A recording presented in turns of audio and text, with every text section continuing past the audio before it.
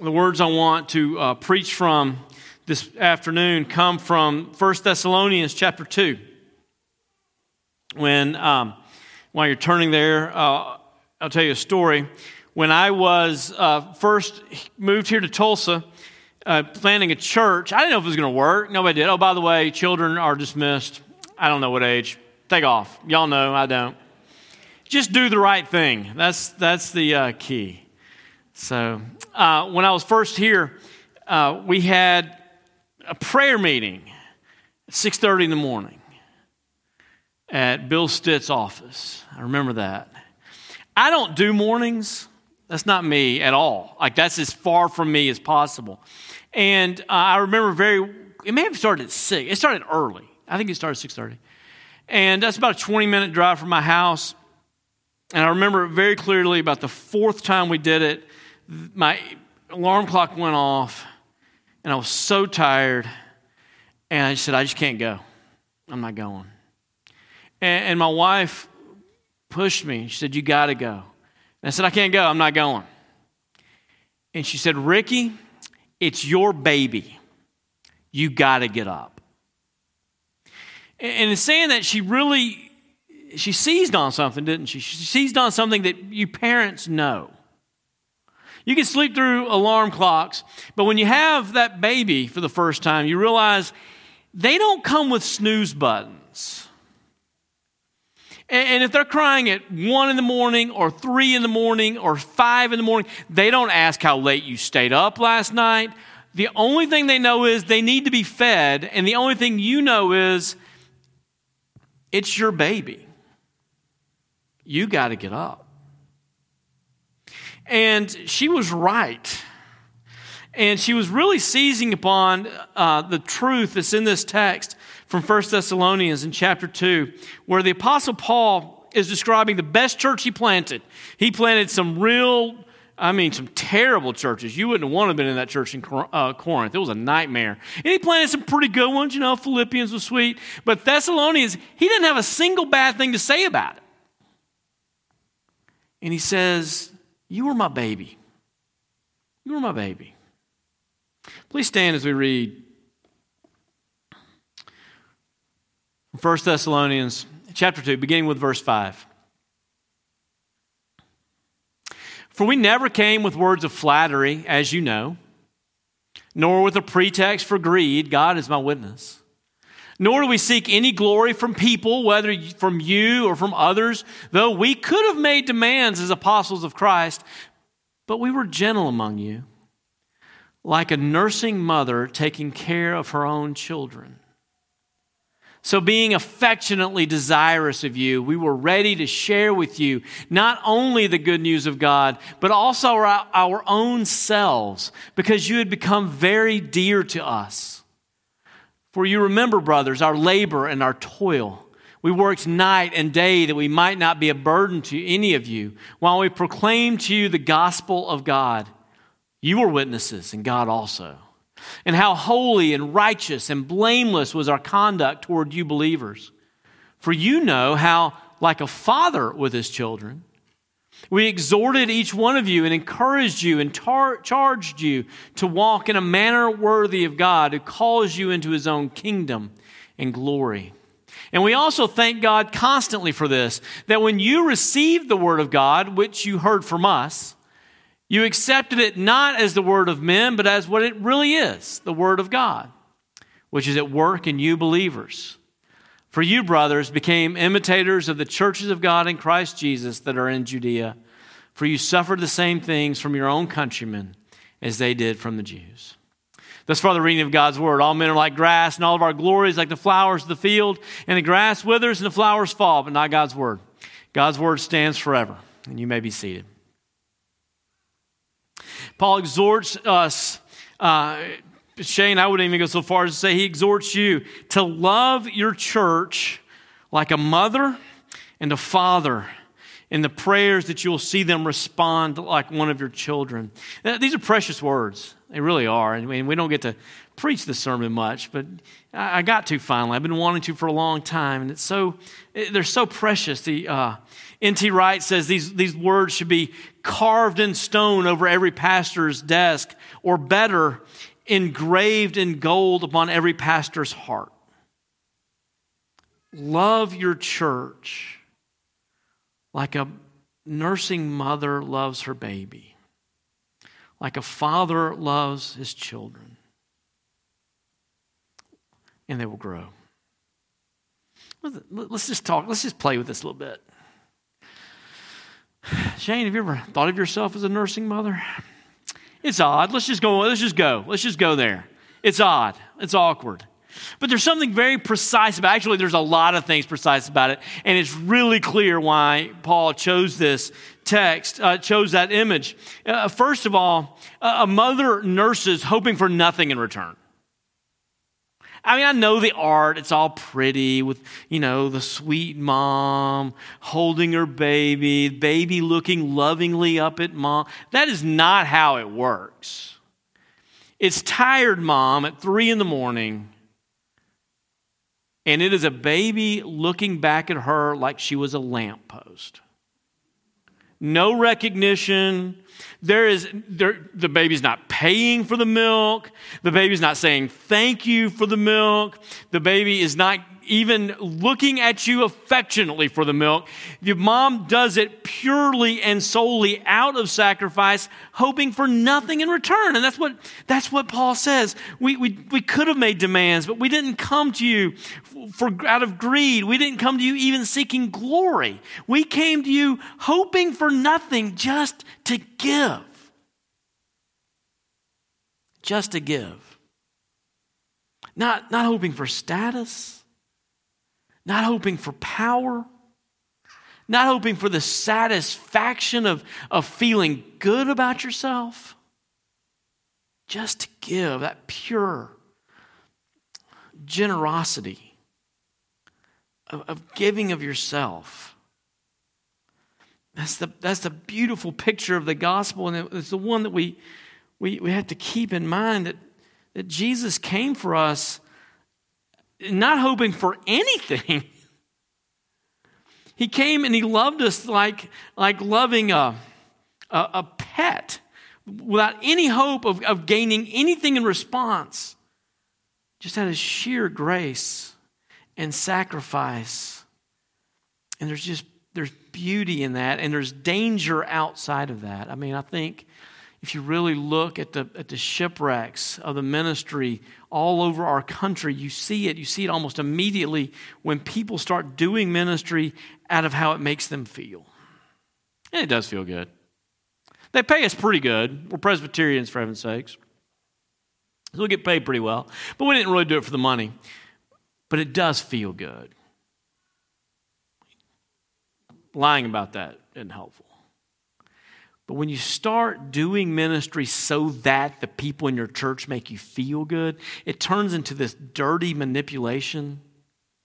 And they start telling you things about how great you are, and you start churning your sermons around to kind of making them feel good about how great they are. And it turns into this kind of self-congratulatory cancer.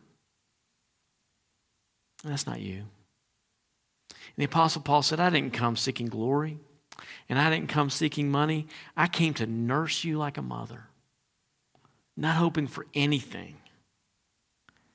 And then in the midst of that picture of a nursing mother, we have this incredible, beautiful picture of gentleness. What does he say? We were gentle among you.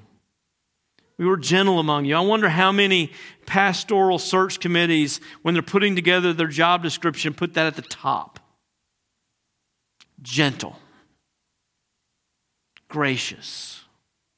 Somebody who can handle my heart when my heart is being wrecked. Gentle among you. I think the word gentle is fascinating. It's not weak. Somebody who's weak is unable to be gentle. If you watch a child try to carry glass bottles, they don't do real well. They're not strong enough to be gentle. And so they end up breaking them. There's a strength to gentleness. There's a knowledge to gentleness. You know how much this container can stand. There's a warmth. To me, the definition of gentleness is being able to walk into a room when everyone is at the brink of tears and you're able to say, it's okay, I'm here. And for some reason, they believe you. I had a doctor when I was in Cleveland, Mississippi. He actively practiced medicine until he was 85. Sorry, Marcia, I'm not trying to set up a standard there. But he actively practiced till he was 85. He was a general practitioner, and he just had the most gentle hands. You could put anything in those hands, a broken arm, a broken foot, the most painful, the sorest of things, the thing that you were absolutely terrified of someone touching. You would sit it in his hands, and it would touch you with such knowledge and warmth that it was as if those hands were magic. They made you feel better. Just the second he touched you, you knew he knew what was wrong and what to do. Gentle. Like a nursing mother taking care of her children. Gentle, not expecting anything in return. And the last thing he says here about a nursing mother that gets me is, we're anxious to share with you not only the gospel, but ourselves. We're anxious to share with you ourselves. Here we are. We left it, the old football saying, they left it on the field. There was nothing left. There wasn't just kind of here throwing you out this information. Now I got to go do something else. I'm giving you me. With each sharing of the gospel, with each explanation of Christ's sacrifice, I'm not just telling you something that's a piece of information that I heard over there and I want to share over here. I'm giving you myself. Here I am. You're preaching what God has done inside of your heart. Our preaching is not something that we've learned that day. It's something that we've lived that year. It is what God is doing in us. And that's what they remembered. That's what they took away. It was not just the words, it was the example. Go look ahead here down to verse 10. You are witnesses, and God also, of how holy and righteous and blameless was our conduct toward you believers. You know how like a father with his children we exhorted each one of you. Now he shifts it. It's beautiful with no apology. He goes straight from mom to father, right? And he says, like a father, you know what we were like. Oh, for more preachers who are willing to say that.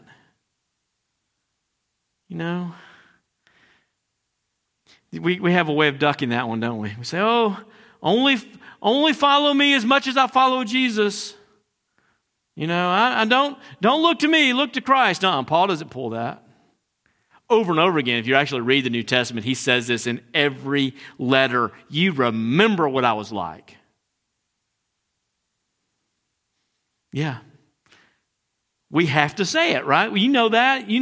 It's in your baptism vows. When you baptize your child, you say, what do you ask the parents? You say, are you going to live out before this child a godly example?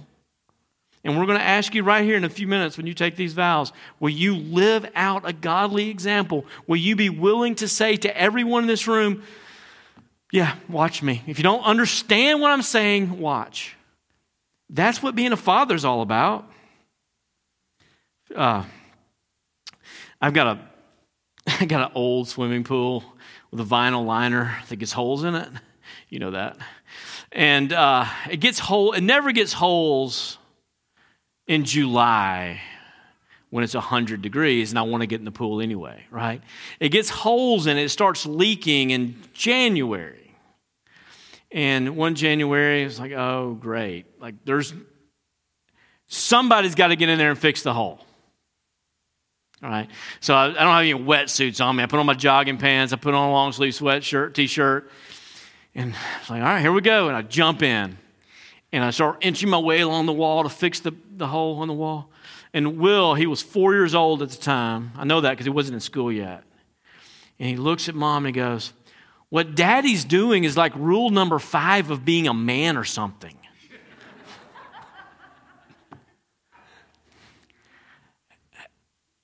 And he's kind of right. If it needs doing, you do it. And what was he saying? He's saying, I never really sat down with Will and explained, these are the rules of being a man. Rule number 5, jump in the swimming pool. But he was saying, the example is what I remember. It's the example that I remember. And the Apostle Paul is saying, look, I know you don't remember all the words I told you, but you remember what I was like. You remember me.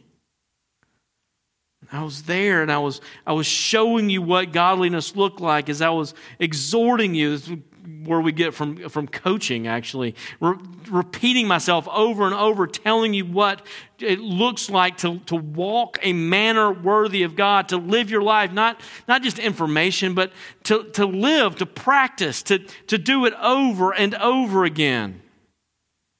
So that when you're in the situation, when you're in a position where temptation is facing you, or where you have the opportunity to sin, or where you're not sure what to do, you do the right thing. You make a godly decision because it's how you've practiced. And I was there exhorting you and encouraging you and charging you over and over. And so, how did they listen? Therefore, since we were there being gentle with you, giving ourselves to you, living our lives out before you, living this example of godliness out before you, you receive the word of God from us, not as the words of a person, not as words of a stranger, but as they really are, the word of God. That's a fascinating thing. It's what's supposed to happen, but it seldom does. It's what's supposed to happen. You know, one of the things I love about the Presbyterian Church is we have a very high view of preaching. Like what's going on right now when through the authority of the elders, someone who's been ordained, it's why we do all these silly steps. And I know they look silly at times, all the laying on of hands and the pronouncements and the blobbity-blobbities and look, I grew up in the country in Dresden, Tennessee. It's as weird to me as it is to you. But it's important. It's important because we believe that when an ordained person is standing behind this pulpit proclaiming God's word, it's not just the reading of God's word, it's the proclamation of the word that truly is the word of God. And you want it to be received as the word of God, but it's not.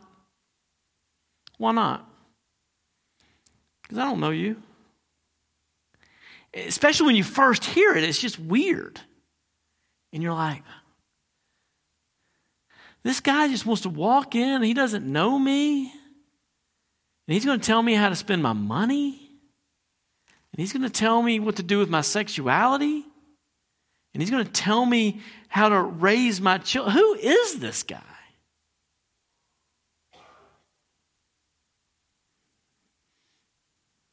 And you come and you live with them.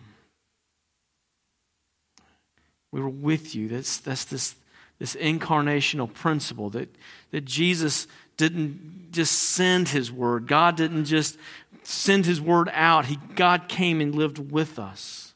And he sent his apostles out to the cities to live with them.